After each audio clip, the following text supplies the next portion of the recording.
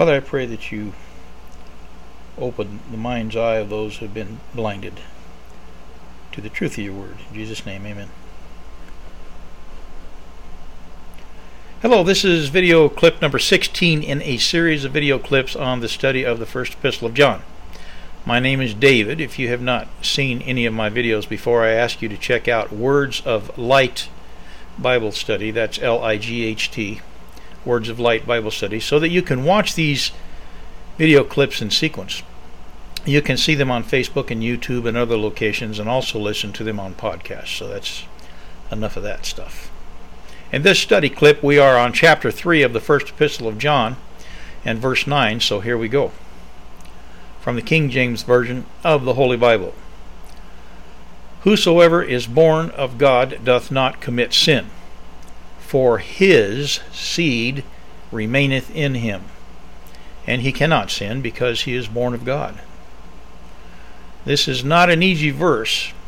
There are things in the Bible that are difficult to understand, and that is one of the reasons we study the Bible, so that we can find the deeper meaning in God's Word. Now, we have touched on this concern in previous study verses, and the concern I am talking about is the question of whether or not a Christian can commit sin. Our verse starts out by saying, whosoever is born of God doth not commit sin. That is what this verse proclaims, and that is what this verse means. In order for us to comprehend this verse, we must compare Scripture with Scripture. I prefer the King James Version of the Bible, my personal choice. There are modern versions of the Bible that can at times better explain things to us through the use of modern English. So there are times when I use modern Bible versions in my study and in these video clips. I do it quite a bit, as a matter of fact. However, it is possible for these modern versions of God's holy word to water down the truth that is in God's word. For example, I'm going to read our verse again here in a little bit to keep our minds on track, and I'm going to read it from the King James Version yet again, and then I will read the same verse from a modern translation of the Bible. My purpose will be to demonstrate that the modern version of this Bible verse is written in such a manner as to take away from the deeper meaning of the verse. While the purpose of modern translations may be to make God's word easier to understand, it is also possible that any incentive to really dig deep into the word might be lost.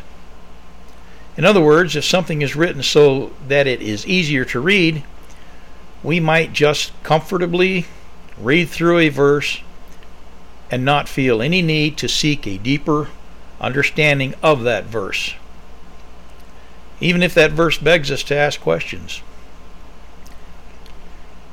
This is a good time for us to read 2 Timothy chapter 3 and verses 16 through 17. I read this quite a bit and will continue to do so.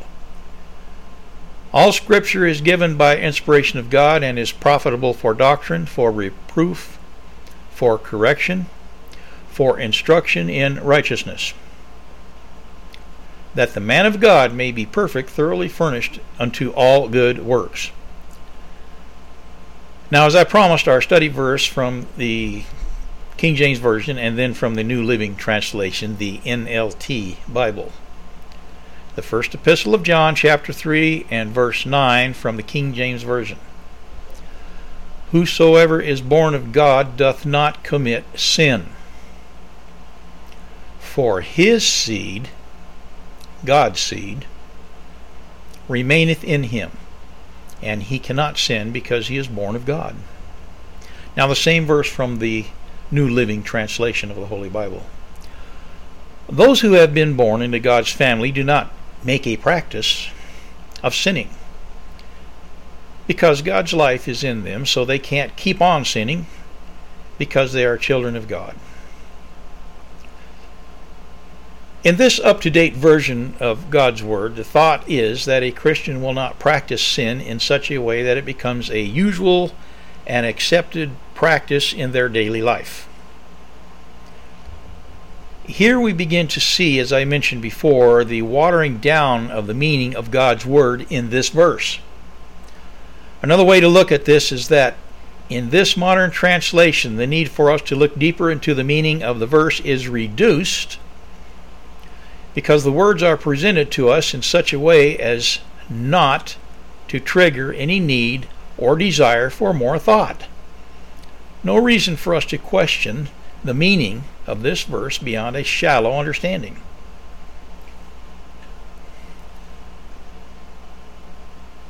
Now, I know that in this series of Bible study clips, I have used the viewpoint that a given verse can refer to a Christian not sinning by explaining that while a Christian is still weak in the flesh, they do not sin as a usual or desired or common everyday practice. And by comparing Scripture with Scripture, that can be understood to be true. However, this verse, by its very bluntness and hard-hitting clarity, by its very wording, demands that we look for a deeper meaning, a deeper understanding. That better understanding of this verse has to do with the nature of man, or rather I should say the two natures of a Christian man or woman. When we are physically born into this world, we have a nature that is a part of who and what we are. And this nature, or what we might call the spirit of man, stands apart from the Spirit of God. Now let's remember this one thing for sure. John is speaking here to believers, not unbelievers. He's speaking to Christians, real Christians. Remember this also. Christians have two natures in them, and these two natures war against each other during our journey here on earth. People who are not Christians are missing something. They are missing being born into God's family. They are missing God's Spirit within them. They have only their human nature, what we can refer to as the spirit of man. From the book of John, not the first epistle of John, but the book of John, chapter 3 and verses 5 and 6, we read, Jesus answered, Verily, verily, I say unto thee, except a man be born of water and of the Spirit, he cannot enter into the kingdom of God. That which is born of the flesh is flesh, and that which is born of the Spirit is spirit.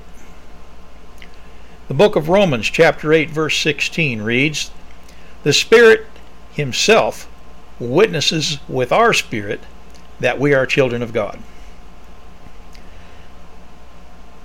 In these verses of Romans 8:16 and in the book of John that we also just read, chapter 3 and verses 5 and 6, we notice that the word Spirit is capitalized when first mentioned in these verses, and is not capitalized when mentioned in the last part of these verses. One refers to the Spirit of God, and one refers to the Spirit of man. In the study of God's Word, you will find this to be true in other verses in the Bible as well. We could surely go on and on and on with this to demonstrate many truths in God's holy Word, and we will go on a little bit more, but what we are going to do here is read our study verse once again, and because of what we have learned here, we will begin to understand the deeper meaning of our study verse. The first epistle of John, chapter 3, verse 9 from the King James Version.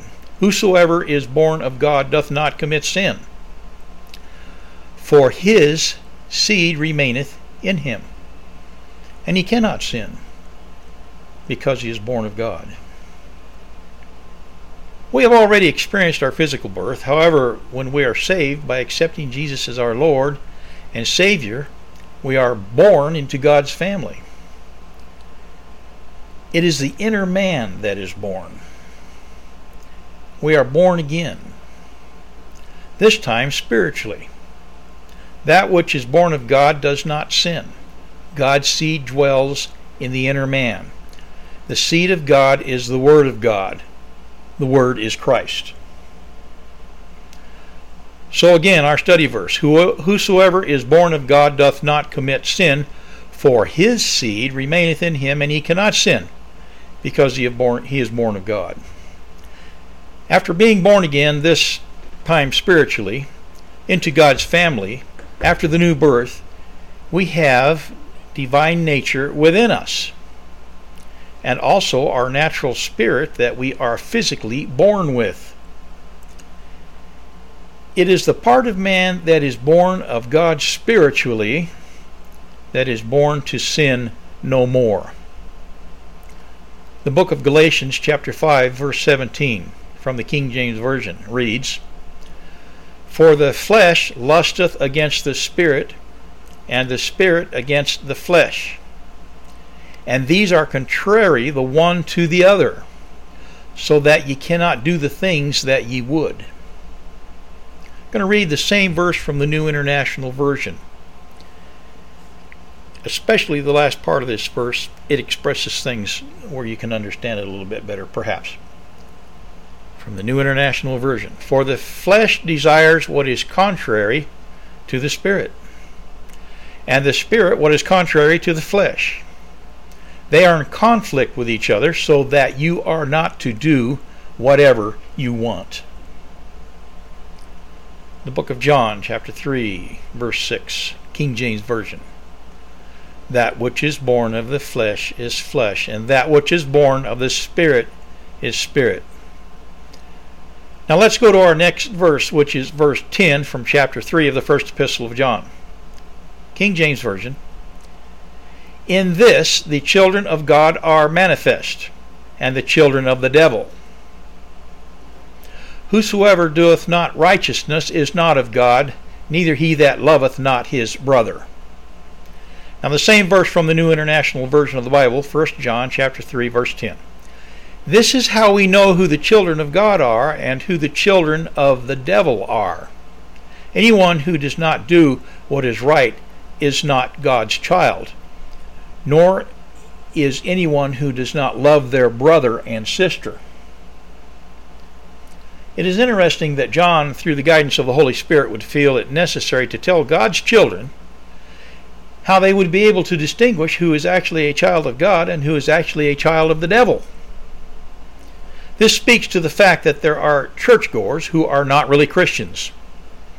There are people claiming to be Christians, and they are not. And very often they deceive God's children and mingle freely with them. This was true in John's time, and it is true today. If you are not a child of God, you are a child of the devil.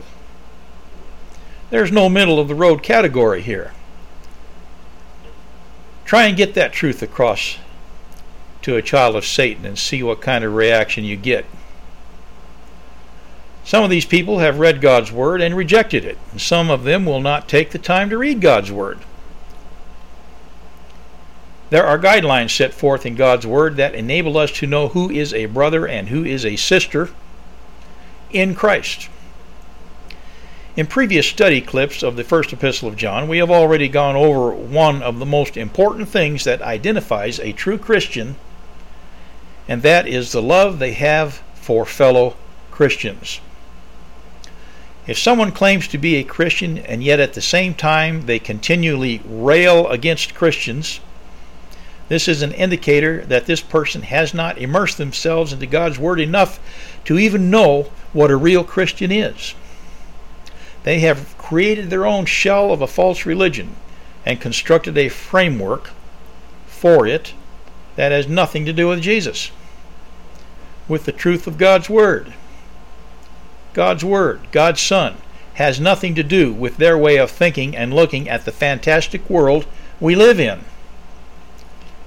Philippians chapter 2 and verse 12 from the King James Version reads, Wherefore, my beloved, as ye have always obeyed, not as in my presence only, but now much more in my absence, work out your own salvation with fear and trembling. There's no time left for you or anyone, including me, to ignore God's Word. We now live in the last days, the last times. The last days started when Jesus was born and continues on to our present day. If you are ignoring God's Word, you are holding a clock in your hands, and each minute of your life that flows by, you are winding the spring mechanism in that clock tighter and tighter and tighter. When that spring breaks, you're out of time. The last days will come immediately to a harsh end, and you will not have the opportunity that you have now. The opportunity to regard God's Word, to believe God's Word. You will not be able to ignore that opportunity anymore. You just won't have that opportunity. Your highly self-regarded rationalization of why you don't believe the Bible will not serve you in any good way. In the blink of an eye, your eye, time will be up for you. 2 Peter chapter 3, verses 3 and 4, reading from the New International Version of the Bible. Above all, you must understand that in the last days, scoffers will come, scoffing and following their own evil desires. They will say, "Where is his coming that he promised?" Ever since our ancestors died, everything goes on as it has since the beginning of creation. Are you one of these scoffers? Are you one who mocks the Bible? Time is running short for the last days that we live in. Matthew chapter 24, verse 36 from the King James Version reads, "But of that day and hour knoweth no man, no, not the angels of heaven, but my Father only." Only God the Father knows when that illustrative clock, that spring you are winding, is going to break. The following verses were written to believers, not unbelievers. Believers in Jesus, the real Jesus of God's Word, not a designer Jesus contrived in the mind of a non-believer in order to comfort themselves on their journey to hell. 1 Corinthians chapter 15, verses 51 through 54. And we'll read this from the Living Bible. It reads, "But I am telling you this strange and wonderful secret. We shall not all die, but we shall all be given new bodies. It will all happen in a moment, in the twinkling of an eye, when the last trumpet is blown. For there will be a trumpet blast from the sky, and all the Christians who have died will suddenly become alive, with new bodies that will never die.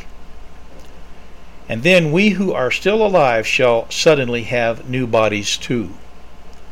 For our earthly bodies, the ones we have now that can die, must be transformed into heavenly bodies that cannot perish but will live forever." If you are not a Christian, you can become a Christian.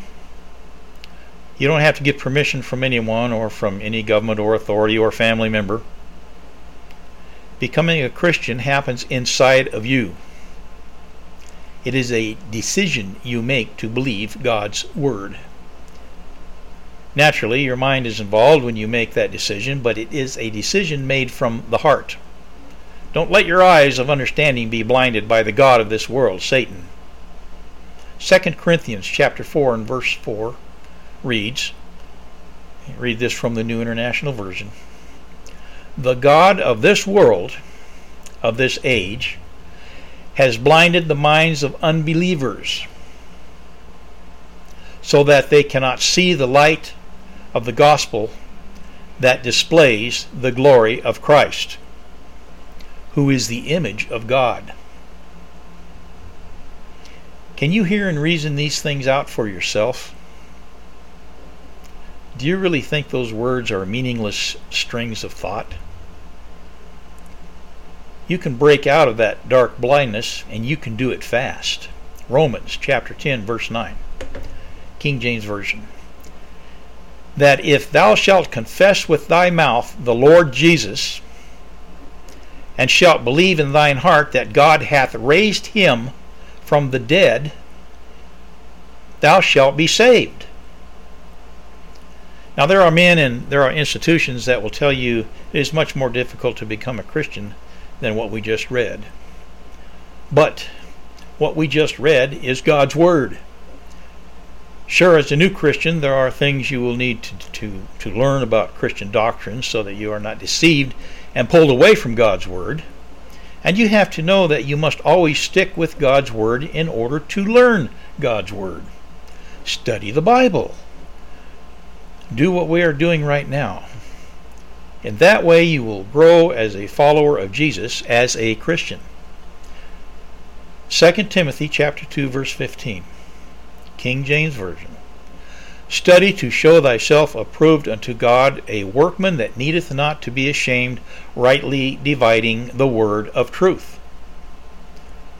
Okay, I have to end this clip for this time. I hope you will think about watching my other videos in this Bible study series.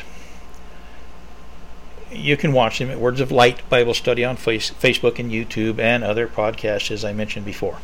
I hope to see you there. Thank you, and bye for now.